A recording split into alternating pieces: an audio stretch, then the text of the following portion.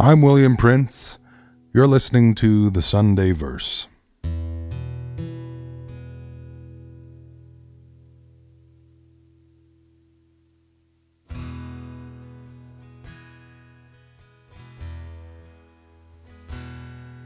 This next song we're going to talk about, I really thought it was important to include some kind of original gospel on the record, I think back to all those songs. And it led me really to being a songwriter, and even then, at the time, being young and learning, I guess poetry was the first little start, just putting words together, and I was really transfixed by the process that my dad was recording. I was just learning music and getting better at my skill, but then the words were coming together and I wanted to write songs, and I wanted to write hard rock songs as well as gospel songs for my dad's records.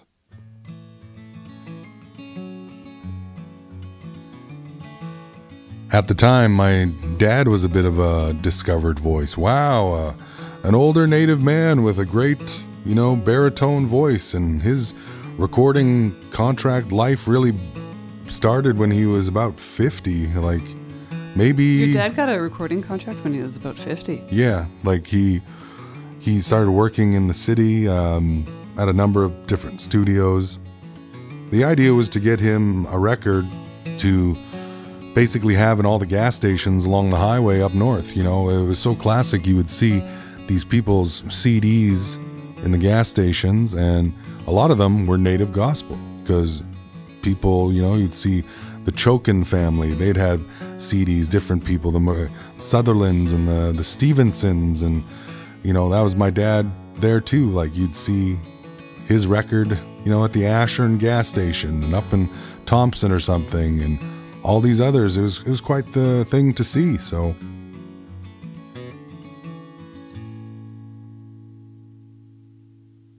it kind of became a means to an end too, though, because we were always figuring out ways to make money. And then who would have thought by some long shot that my dad would come along and start making albums so late in his life and selling them. And it actually helped us along. He sold a number of them, and it gave us a reason to, what I didn't even realize was tour.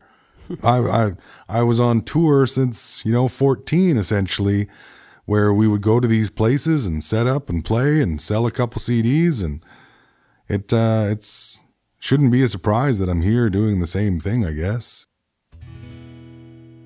In keeping with that, he needed songs, and I wanted to write for him. I pictured him having a whole album of originals. That was going to be the difference. That was going to be the thing, and I got hard to work and started to write a bunch of different ones, and then this one, I remember it was late at night. I can still feel that heat from an old computer screen with Yahoo Messenger logged in or something. I'm just a kid, How old are you? I would have been, about 14. Songs were often, I started to see them as being delivered that way, like a gift in a sense. There is a craft to it, but I've always given thanks for any song I've been given like that.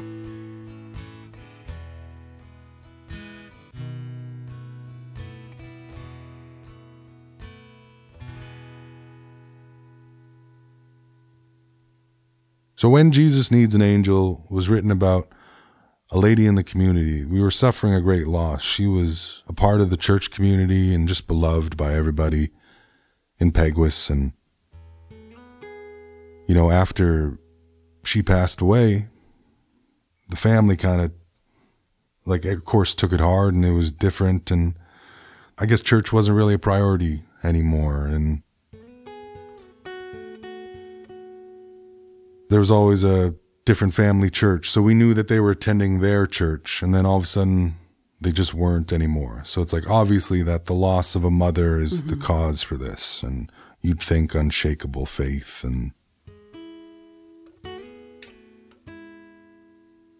never quite the same again. And I kind of processed the idea, even though that's really sad, how can I make my own version of Does Jesus Care? We talked about an uplifting song in a time of great grief. And so you could almost say that we talked about wake services. The funeral now is, I guess, the harder of. This is the last day you get to see your person. This is the last that we're going to acknowledge this as an earthly being before returning to dust. And so the idea of a proper, appropriate funeral march kind of song was what I was driven by. And there's power in this old, Johnny Cash E. Like, that's Folsom Prison. That's, Hank Williams. So just this standing, you imagine standing by the funeral, the headstones, I should say, and what would you even sing there? These people are saying goodbye to their mother, children crying and wondering why.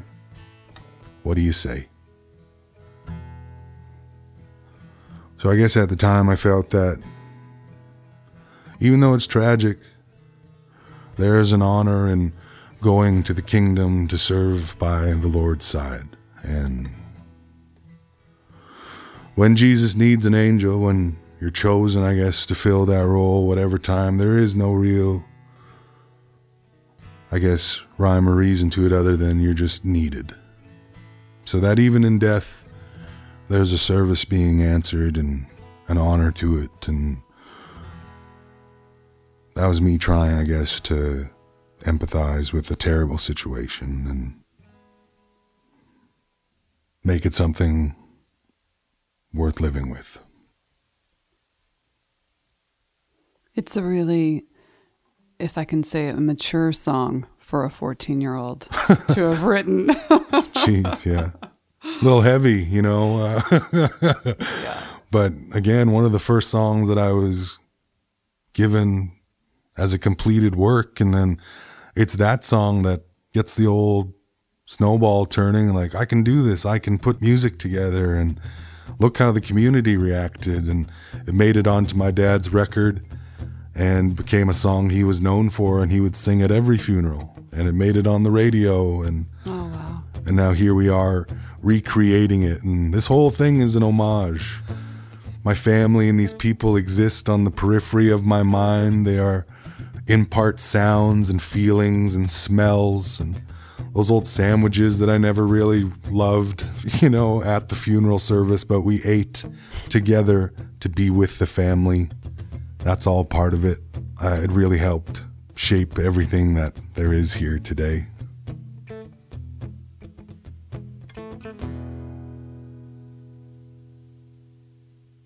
Do you remember your parents' reaction at 3 a.m. when you played them the song? Yeah, it was mainly just tears and rejoicing. It was just, wow, moved by this. My dad was getting ready to go into the studio to make what would be his last record, and he needed some songs, and this was one of 4 or 5 or 6 that I wrote, and he wrote 1 or 2 for his last record called Won't That Be a Morning. And on my first album, Earthly Days, the final phrases of Earthly Days, it's the chorus that he wrote to the title track to his 3rd album, Won't That Be a Morning, when we're gathered round the throne, when the angels sing in glory and welcome us back home. So that was his own, rejoice in time of sadness. And yeah, we were just 2 guys writing gospel songs, I guess, back then. And the very definition of gospel, the good news. We bring it forth in that painful, hard situation. And here we are to serve you, Lord, and help the community with our songs in whichever humble, small way that we can for a time to help our brothers and sisters suffering. And there's a great pride in that. We didn't have much, but felt like that was a lot. Thank you for listening to the Sunday Verse. From my new album, Gospel First Nation, this is When Jesus Needs an Angel.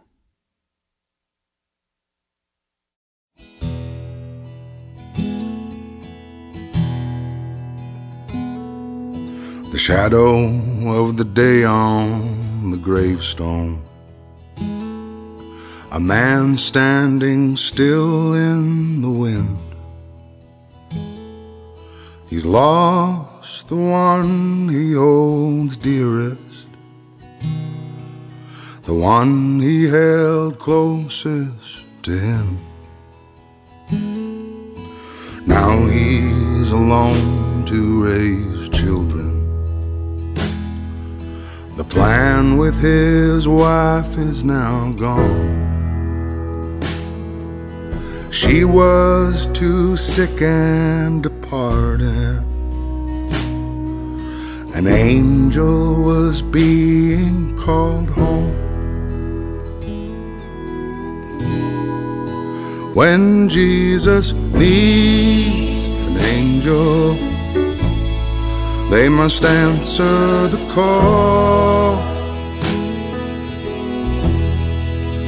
They cannot stay here, for he needs them all.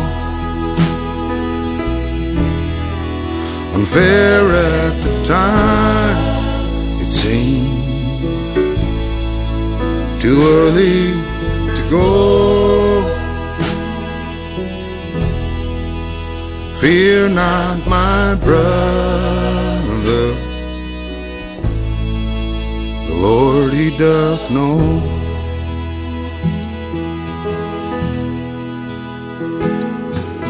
A family left broken in pieces. The heart has been taken away. Time will be the healer, though time is quite far from today. Seeking a last moment refuge, a chance to start over again. The man who'd given up Jesus prays that he'll see her again. When Jesus needs an angel, they must answer the call. They cannot stay here, for he needs them all. Unfair at the time, it seemed, too early to go. Fear not, my brother, the Lord he doth know. When Jesus needs an angel, they must answer the call. They cannot stay here, for he needs them all. Unfair at the time, it seems, too early to go. Fear not, my brother, the Lord he doth know. Fear not, my brother, the Lord he doth know.